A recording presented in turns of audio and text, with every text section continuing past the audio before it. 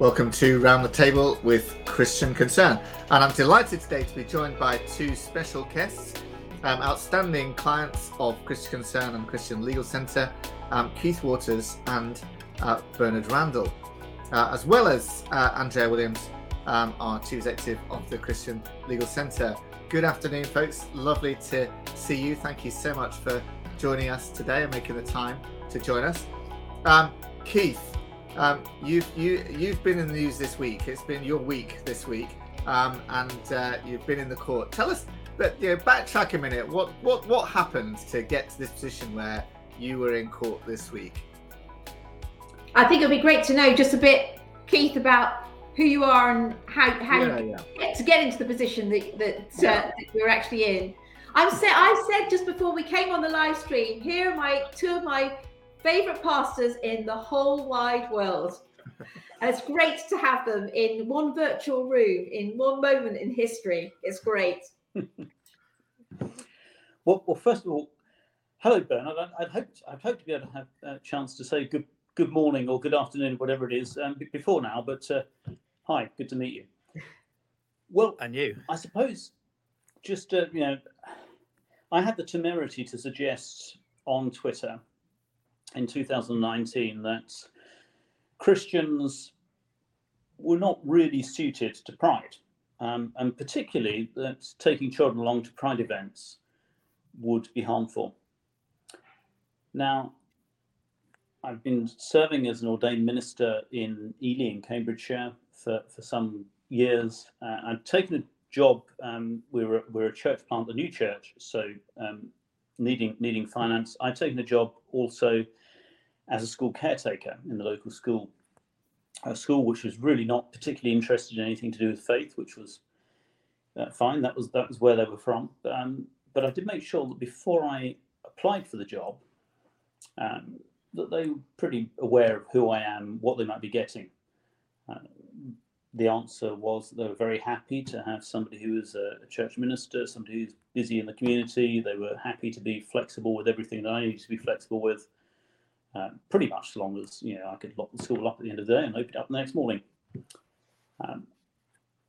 So that's the background. It was all going pretty well. I've been there a couple of years. They really liked you as well. I mean, that's the other thing that really came out in the evidence this week and across the papers, that you were a really well-valued member of that school community, and you went above and beyond the usual caretaker duties. I mean, you sometimes did assemblies. You were often there with the kids, helping to bring them in, especially the ones perhaps that didn't want to come in, were a little bit more troubled. That you had a lot of relationship at the school gate and a lot of trust at the school gate. So you were thoroughly a member of this school community and well known as a minister within the local community as well. And they knew that you were a minister within the local community. So all of this there was no hiding any of this. It was absolutely clear where Keith was coming from in terms of he was a minister, he was there the beginning and end of the day. He was well liked, well respected in that in that role. And this was really played out, I felt, in the courtroom, in the tribunal this week. You could really get a great sense of just what Keith had brought to the school community. But it was this one tweet, wasn't it, Keith? It was, yes. And I put it out, actually. I used Twitter and had done since 2012. Before that, I was actually blogging on my old Bible College website, but I decided that Twitter was the place to actually do this, just to be salt and light, to provide links to some slightly dodgy organisations like Christian Concern and others, to just give people the opportunity to be able to be getting the information out to other Christians about live issues in our society and how to stand up. So giving a quick link to perhaps. There's an image of the offending tweet. Yeah. It is quite offensive, isn't it? Well, not really. I mean, it doesn't even say that non-Christians shouldn't go to Pride or anything like that. I mean, all it says is that Christians shouldn't support LGBTQ Pride, and that contrary to Christian faith and morals. Well, Christian faith and morals promotes marriage, and sex is only within marriage, heterosexual marriage, and so clearly Pride is contrary to Christian faith and morals. That's fair. Yeah. And there's a lot of sexually explicit stuff and sexualization and Pride, and so you quite rightly point out not good for children. Yeah. And it was the first Pride, wasn't it, that was coming to the Cambridge area? It was the first Pride that was coming to the Cambridge area, but to be honest, my reasoning wasn't that. We'd had conversations since the previous year amongst a number of people in our church who said, well, surely we should be reaching out to everybody, so shouldn't we be going to get involved in these events, going to talk to people, going to share? And my answer was, well, we really need to reach out to everybody, but not on their own territory in that way. It's just too much. We should leave them to do their own thing, not agree with it. It's not a good thing to be going to anyway because of what goes on. Therefore, let's find other ways of reaching them. This was really the tweet was a reminder to those people and others who maybe they were thinking, well, how do we reach people who we're finding it difficult to reach? Right. Yeah. And what was the reaction then to your tweet? The reaction was, I've never had so much reaction to anything really. I mean, I'm usually quite boring when it comes to Twitter and or anything else. I'm not a great social media fan, but the reaction was pretty strong, pretty fast. It was first of all from the local newspaper editor, who it turns out, I had no idea who the local newspaper editor was, but it turns out that he's quite keen on Pride. He and a couple of local councillors, two ladies who are married to each other, were also quite keen on Pride. So he asked them their opinion, and it kind of spiraled really from there. Apparently it did quite well on Facebook. I was accused of all sorts of wonderful things I hadn't done, and being somebody I'm not. So it was very quick. I had I think it was a journalist from the Cambridge Evening News on the following morning turned up at our church and was desperately trying to get an interview and ask questions.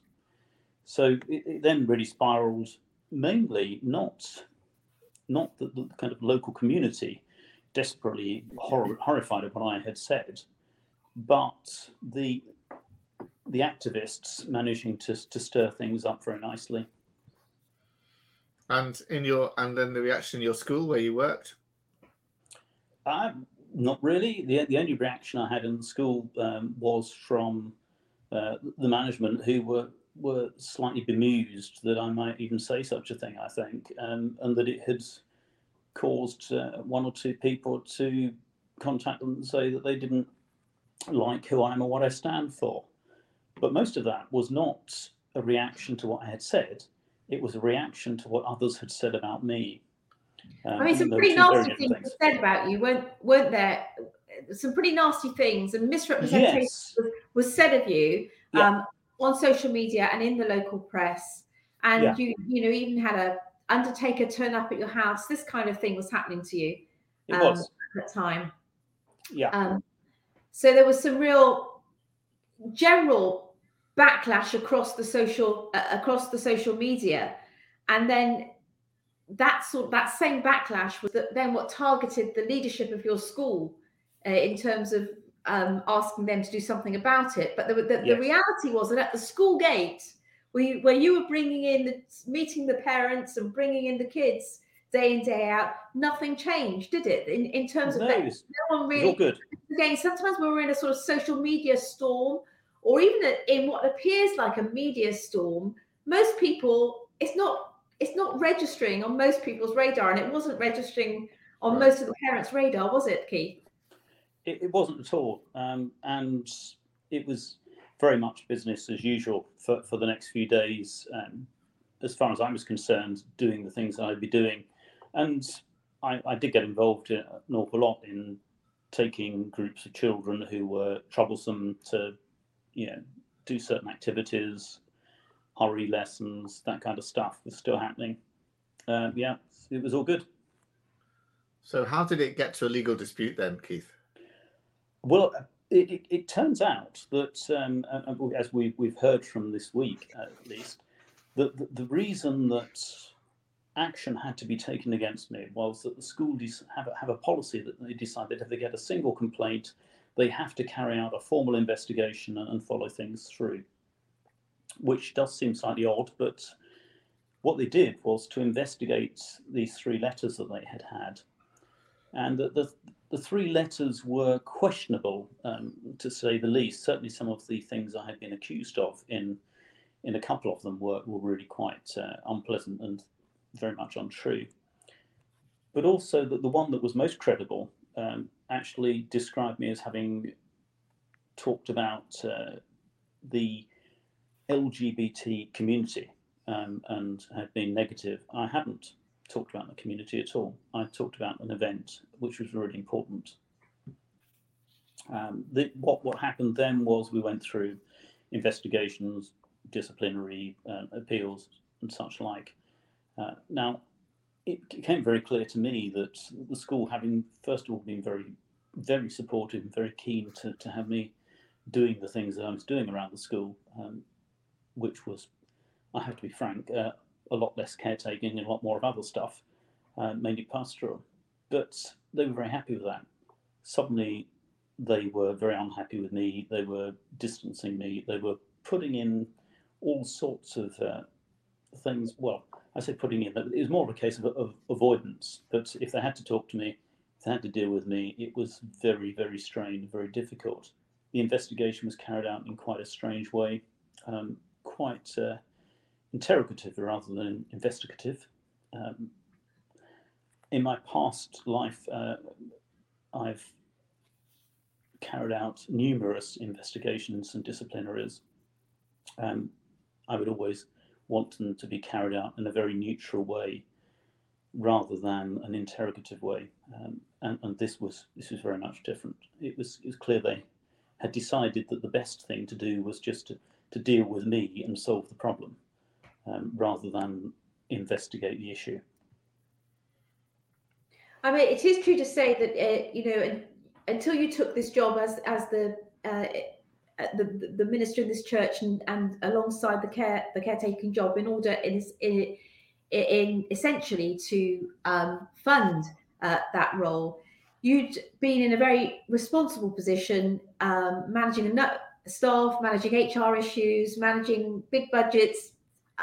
This was so you were used to dealing with personnel, and you were used to how investigative situations would go along. So that it was, you must have found it very strange, or I know that you did find it strange to be at the other end of it, but the way in which it was actually happening. Yeah, I was shocked, really, mainly because I would have expected schools to have very straightforward and very simple policies, which they would follow in a very straightforward and simple way. Yes, I'd for 20 odd years managed several teams of people, lots of projects, lots of budgets, and I was used to doing things in a professional and relatively gentle way when it comes to dealing with thorny issues like this. I think the thing that most struck me was that I had no conversation with them. They didn't come and ask me about it. Right. They didn't say, well, what's happened? Tell us about it. What's going on? What was it you said? Right. It was just straight into an investigation, and you've been a very bad boy.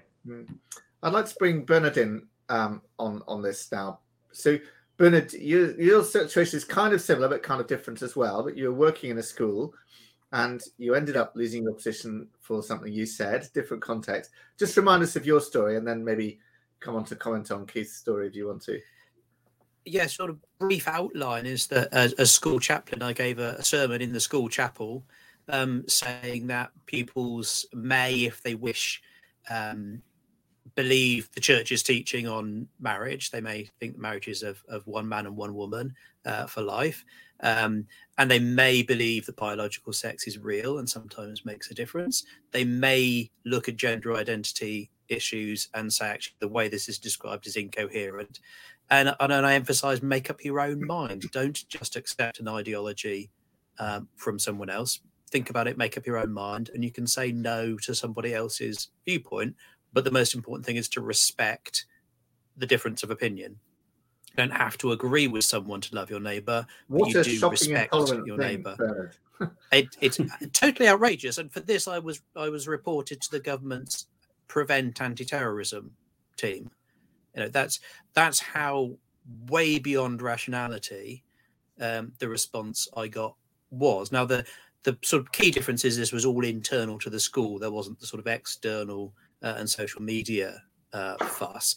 And actually, this was happening at pretty much the same time as Keith's situation, Right. but mine was private at the time and had only become public much later as we moved through the sort of legal process subsequently to me being somewhat mistreated, I would say, and losing my job in the end. Definitely I mean, mistreated. it is that statement there, Bernard, way beyond rationality. Yeah.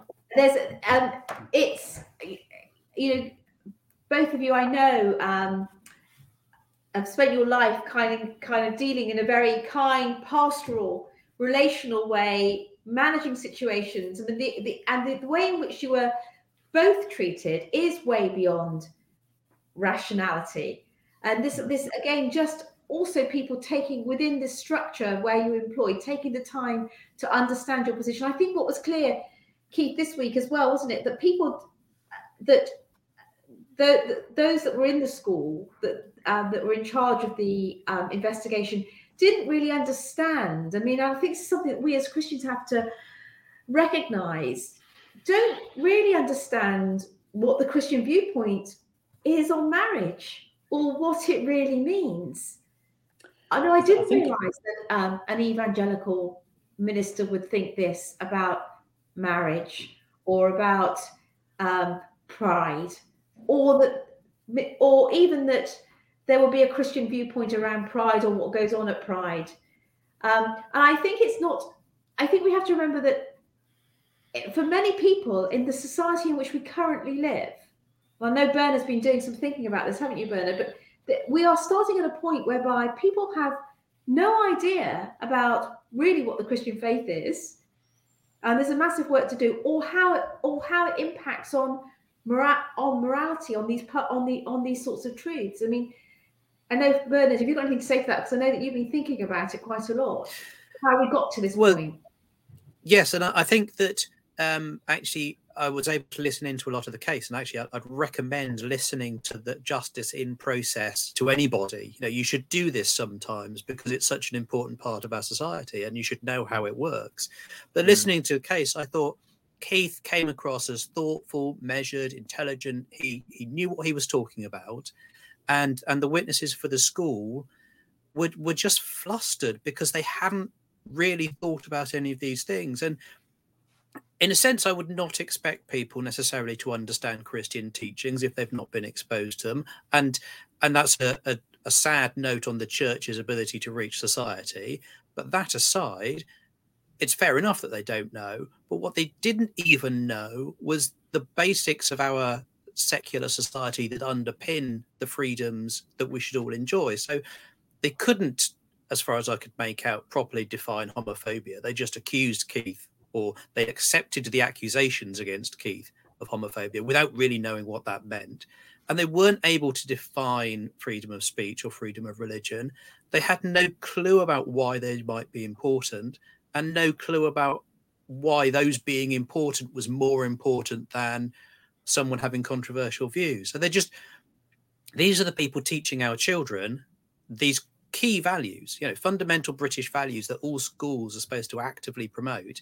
And they just didn't have a clue because they just assume, someone says something negative about particularly LGBT issues, must be homophobic, must be a pariah, must be unacceptable, and we have to get rid of that. They couldn't do the balancing exercise. It's not even that they didn't, which they should have done, but it was very clear that they simply couldn't because they didn't know how to.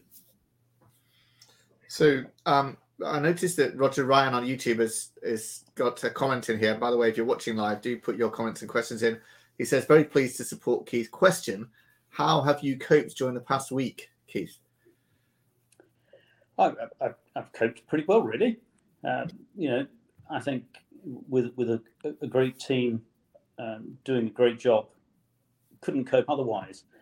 I think also just knowing and it's not a glib thing, but from a Christian point of view, if you're where the Lord has put you, and you genuinely wanting the Lord to be glorified, and you genuinely want to speak the truth in love, then we don't have too much to fear. It's certainly a challenging time. It's there's plenty going on in life. The normality of life, just to deal with this on top. But I certainly very much appreciated the prayers of many and support of many. What was it like being the witness box in a courtroom? I mean, I won't say that I enjoyed it, but I nearly enjoyed it. In as much as if somebody is asking a question, I'm happy to answer it, and if I'm not trying to twist anything or hide anything, then it's easy to answer it.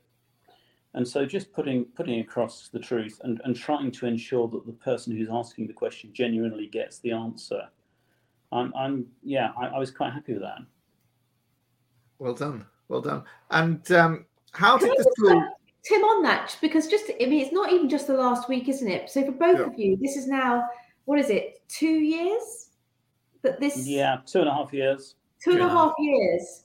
2.5 years. So it's not just the week in court, but for 2.5 years, both Keith and Bernard's lives are significantly changed as a result of speaking truth in love. Both of them spoke truth in love because they cared. Keith was there caring about children, how Christians behaved vis-a-vis a pride event that was coming to the town near him. Bernard cared radically, loved radically his school community enough to do just to do his job, which was to give a sermon to young people that was thoughtful, comprehensive, and asked them to ask questions while setting out the Christian viewpoint on marriage, biblical orthodoxy. And for this, there has been massive repercussions now for 2.5 years for them. A change, an overhaul in life, in what they do. But I can say as well, knowing Keith and Bernard, that seeing how calm they are. I mean, they may not feel calm, but actually calm to speak. The joy. It's true that the joy of the Lord is our strength. When I come alongside men like Bernard and Keith, when we're there as the Christian Legal Centre team and here at Christian Concern, praying for these men who have spoken truth in love and find themselves in this situation, and then watch the fact that it's not for a moment. Lives, it really changes so much. But then to trust God with the everyday, knowing that he knows the end from the beginning, and that this is a long process and part of a bigger picture. It's part of a whole mass of cases that are coming before the court, and that we at Christian Concern have been involved with for 2 decades now. And we're even seeing how the courts are dealing differently with the arguments, and how a lot of the cases that are quoted in the courts are cases that we know intimately. And very well, because we've been there.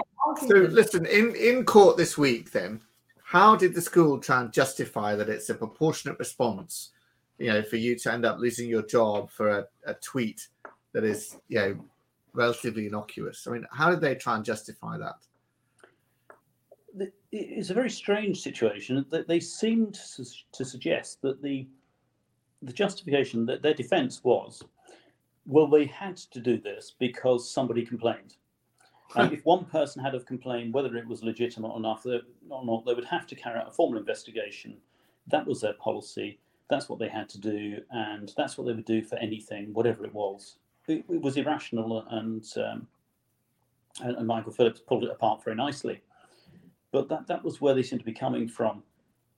They just felt that I should be able to live out my Christian life so long as I said anything I wanted to say within the school policies. That was fine. Right. Wow. And Bernard, watching from your angle, how do you feel it went? And any comments on arguments used in the court?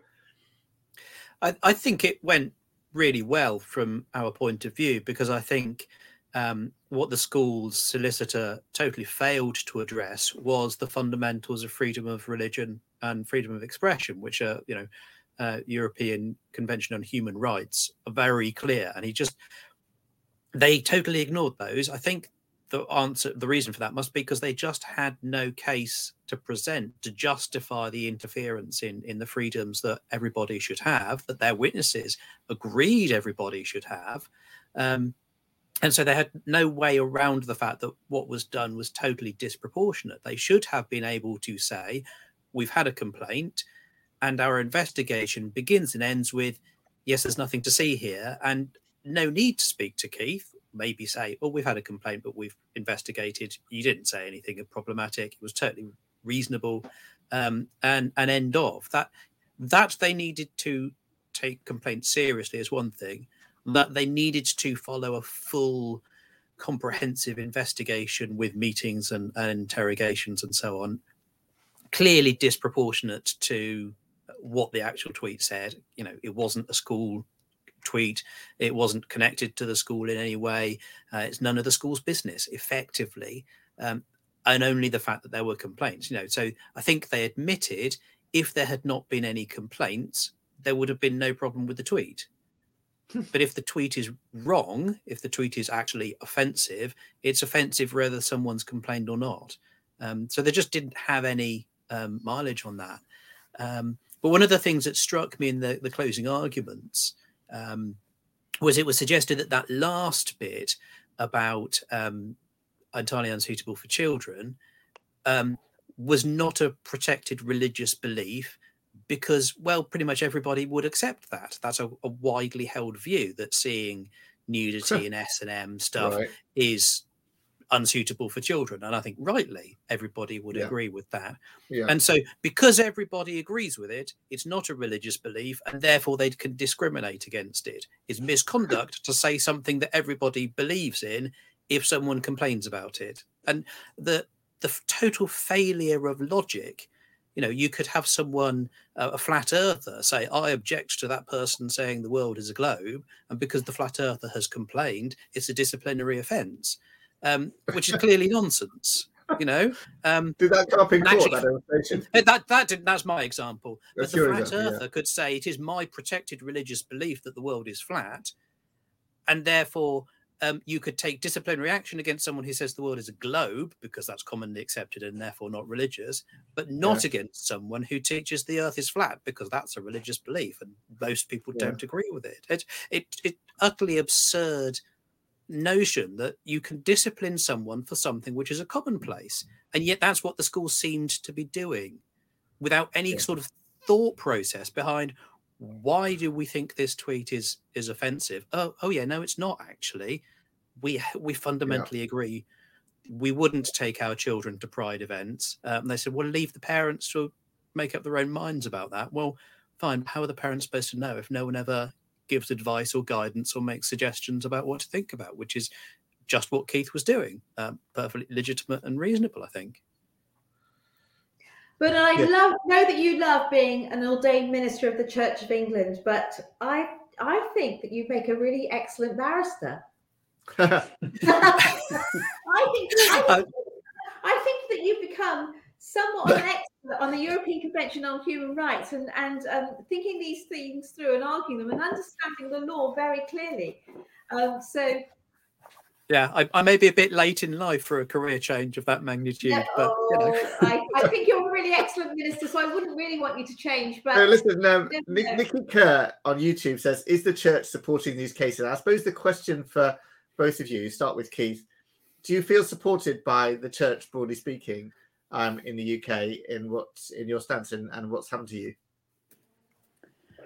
I would say certainly my local church and a good number of evangelical churches, and any church with a good orthodox Christianity behind them. But I was shocked by the liberalism that I found amongst colleagues in Ely, churches around in Cambridge and Cambridgeshire, across the nation, in fact across the world, were very supportive. Our own church was very supportive. But actually, there were so many people who were afraid to be seen to be on the wrong side of the woke fence. And that was really quite concerning. Right. And Bernard, what about you and support for you from the church? Yeah, in terms of support from, as it were, the real church, that's lots of clergy individually, lots of Christians from all over the place. I had one letter of support that started off, "Dear Reverend Randall, I'm a little old lady in Nairobi." And I just thought, Wow. how delightful. But so lots of individual Christians giving massive support, which has meant so much. In terms of the institution of the Church of England, without going into too much detail, thrown under the bus might be an appropriate expression. Yes, almost the opposite of support. Yeah, it seems. I mean, it is what's very sad and hard is, for me, I feel, again, as someone who's watching this very close to it, but also seeking to raise up a public voice and public support for it, is just, it's true what Keith and Bernard are saying, that there's a massive support, people that really care about this, or the real church or the true church, people that see it, the little old lady in Nairobi who somehow got hold of this story and is following it. And that on the one hand excites me, because I know that the Lord, you can see the Lord's hand in it all, and how he uses the little things, the weak things of this world. But on the other hand, where in our country, where in the Western world is this penetrating voice that is speaking the truth to power, that's speaking sense to power? How is it that we can be in this situation? And the sad thing is that, Keith in one part of the country, Bernard in another part of the country, can be knocked off in different places, one by one. But this actually represents something much bigger than that. And it's something I believe that the church has to be alive to. We have to find our voice and see these things actually not just as our freedom of religion and freedom to manifest, but rather as the very gospel itself, and how the gospel itself is under attack. If we're not free to manifest, if we're not free to really say these things in public, if a chaplain can't say it in a school chaplain, if a minister cannot tweet orthodox Christian, an orthodox Christian opinion on pride without being silenced, then the gospel is being silenced. And really, you would hope that the church at large, that the real church at large, its presence and its voice would be more keenly felt and heard. And I don't know, Keith and Bernard and Tim, what you think about that, but I long to see this kind of a revitalization, a regeneration, a movement that awakes and arises for kingdom purposes. Is that coming? Are we going to see it? Well, the Lord's in control, isn't he? But I think the key thing from my perspective is, you touched on it, it's the gospel. And if the church stops preaching the gospel, and that is clearly, it's wider than the fact that we all need to be saved, that we have a saviour. It's wider than that. It's how do we make sure that the church is well taught on Scripture? Because when we do that, then we can have a church that is obedient to Scripture. The problem that we've had, certainly, I think, and I've seen it in my time in ministry, has got worse. I remember when I first came to faith in an Anglican church, and a very, very good old vicar he was, but he would very much be absolutely clear about what was right and what was wrong. Biblical truth, and we find that is so rarely the case across the denominations, across Christianity in this country. There is such a fear of being on the wrong side of of what the world wants to hear. I mean, we were told that the world would want to hear what its itching ears want to hear. Well, we're not to tell them that. We need to tell them what they need to hear, not what they want to hear. And I think until we get to that point, and I pray the Lord will bring us to that point, there'll be more and more people just seeing the truth and needing to, seeing that we need to get it out there. But I think until we do get to that point, we're on a bit of a slippery slope. And do you feel like schools are actually a key battleground in this? Both of you, obviously, ministering in schools in different ways, and we seem to have a lot of cases around schools and teachers and all of that kind of thing, and indeed parents even. Do you think that this is really where the battle is fiercest at the moment in schools in our country? I personally think there's a really big battleground. In fact, probably the major battleground. And there are a couple of reasons. We touched on the fact that, I was even more shocked than I had been before, that the people who were investigating me, disciplining me, didn't know even the slightest. I didn't expect to know much about Christianity. They clearly weren't Christians. But some of these people would have known the fundaments of what it meant to be a Christian, I'd have thought, but they hadn't a clue. They really hadn't a clue. And the schools are increasingly being filled with a lot of younger teachers, which can be a good thing. We have to assume that people in schools know nothing about Christianity, and they talk about British values and how important it is to hold those values, and they'll go out to look at the important things they need to know about other faiths and things like transgenderism and homosexuality. But they won't understand what Christianity is. And I think the church has a role to play. We need to be making sure that schools are really well versed in what it means to be a Christian today. I'm sure they're told what it means to be a Sikh or a Hindu or a Muslim. But I think there are so many. I come across schools where the understanding of, we've just been through Christmas. Well, really, a mixture of a pantomime and a nativity is the best you can get, and it's usually got a funny man with a red coat on and a white beard. There's something in there, and that's Christmas for a school. I think there is a real problem. Bernard, you wanted to comment on this as well? Yeah, I think I'd agree with everything Keith's just said, but I'd go a few steps beyond or behind those problems.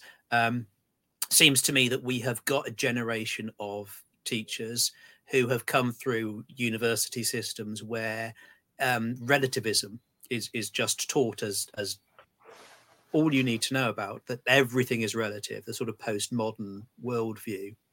So The notion that there is a truth is rejected, and the notion that people would stand by the truth as they understand it, even if they might actually be wrong, but the people are allowed to stand up for their own truth, is rejected, because we have to accept and be tolerant of all different truths. So in a world where the notion of truth mattering is not taught to children, because the teachers don't know it, because they've not been taught it by the university courses they've gone to and so on, it's impossible for people to preach the gospel and say, here's some truth, and for people to have a clue how to deal with that. So it's even more fundamental, I think, than just people don't know.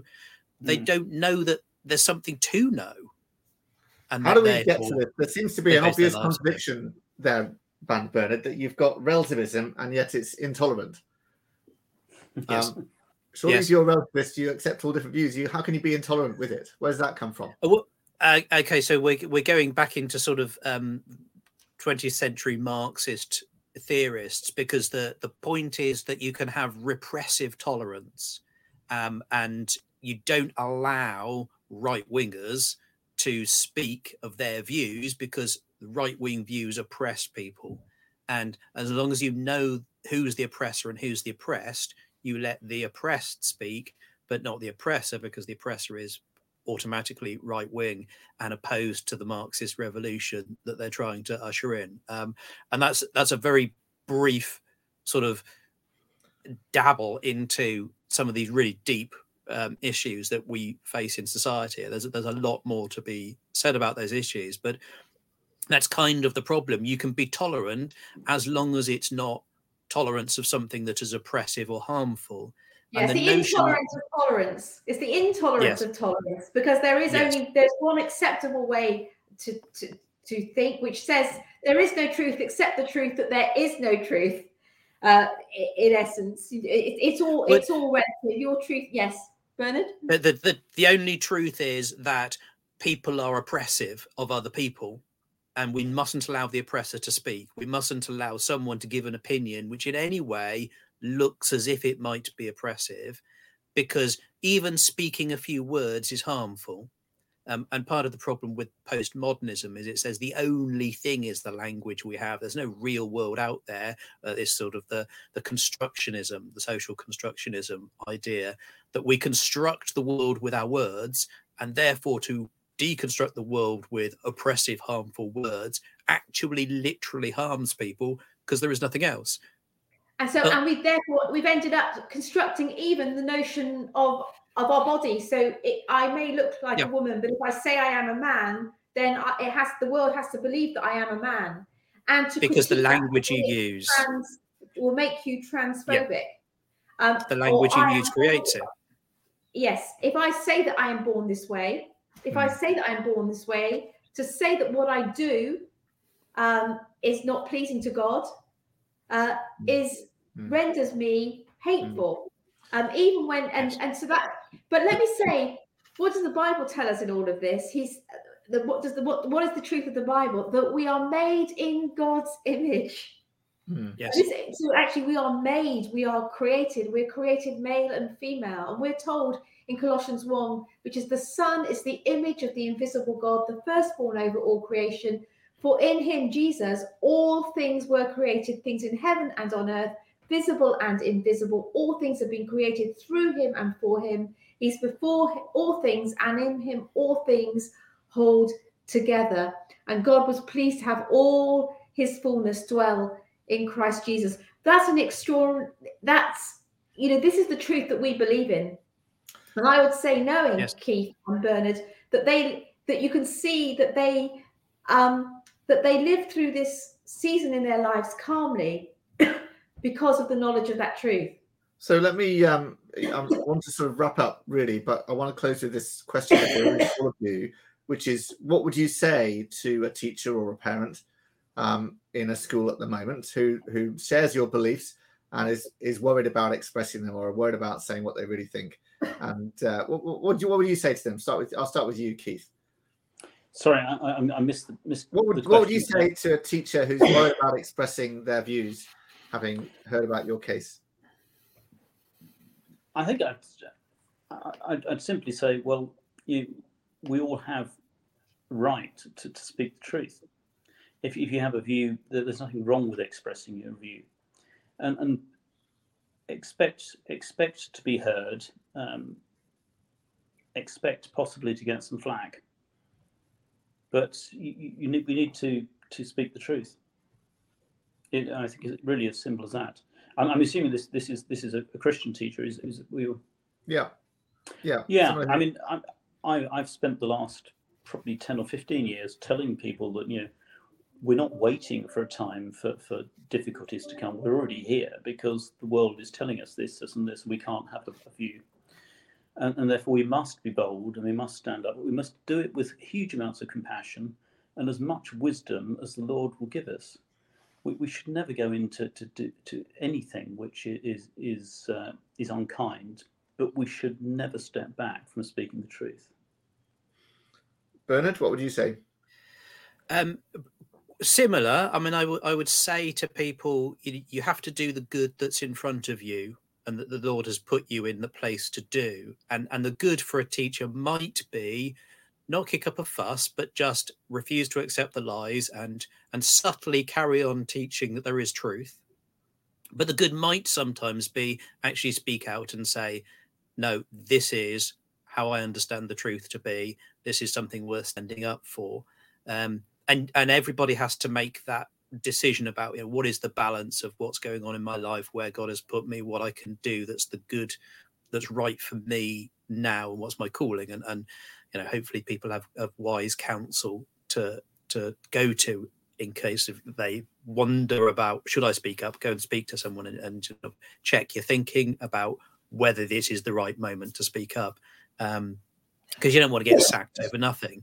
But hopefully Keith's case will get a result within a month or so, because they've reserved judgment, which will make clear the importance of freedom of religion and freedom of speech. Hopefully my case will do likewise come September. And there will be some court cases for people to refer to say, look at the case of Keith Walters, look at the case of Bernard Randall. It's very clear you should be allowed to say these things. So I'm jolly we're going to say them. And once we've got those cases out, hopefully that will make it a lot easier. I mean, this is why Christian Concern and Christian Legal Centre do this work, to make it easier for other people. You know, for Keith and myself, it's not just about us speaking the truth. It's about enabling others to speak and live by the truth. If it just affected us only, I'm sure neither of us would have made a fuss. But because it affects other people's lives and the ability of Christians to be themselves, you have to take action. Well, hopefully your case is going to court will stop other cases from going to court. It's kind of part of the point, exactly, isn't it? Yeah, fantastic. Andrea, closing remarks. What do you say to teachers and parents? Well, what I can say is that their cases already do stop matters escalating because they are known, because they can be referred to. If very often, if things are handled differently at the very beginning, we get many cases, in fact, where we help people to keep their jobs, to simmer down the situation entirely. And having these cases in the public space means that people know about them. People know that there may be a 2-year process ahead, even a potential legal process ahead, and things can often be simmered down. And that's what we try to do. We really want at Christian Concern Christians living and speaking out their faith wisely, boldly, compassionately, wherever they are. And that's what we exist to do, to see the light and the life and the love that is Jesus Christ poured into every work situation, every public situation, that he might be made known. That's why we exist. That's why we do what we do. And we're longing for a time when these wonderful men such as Bernard and Keith are not pushed out as they have been. So thank you to all those that support us at Christian Concern and the Christian Legal Centre. Thank you to all those that have been supporting Bernard and Keith.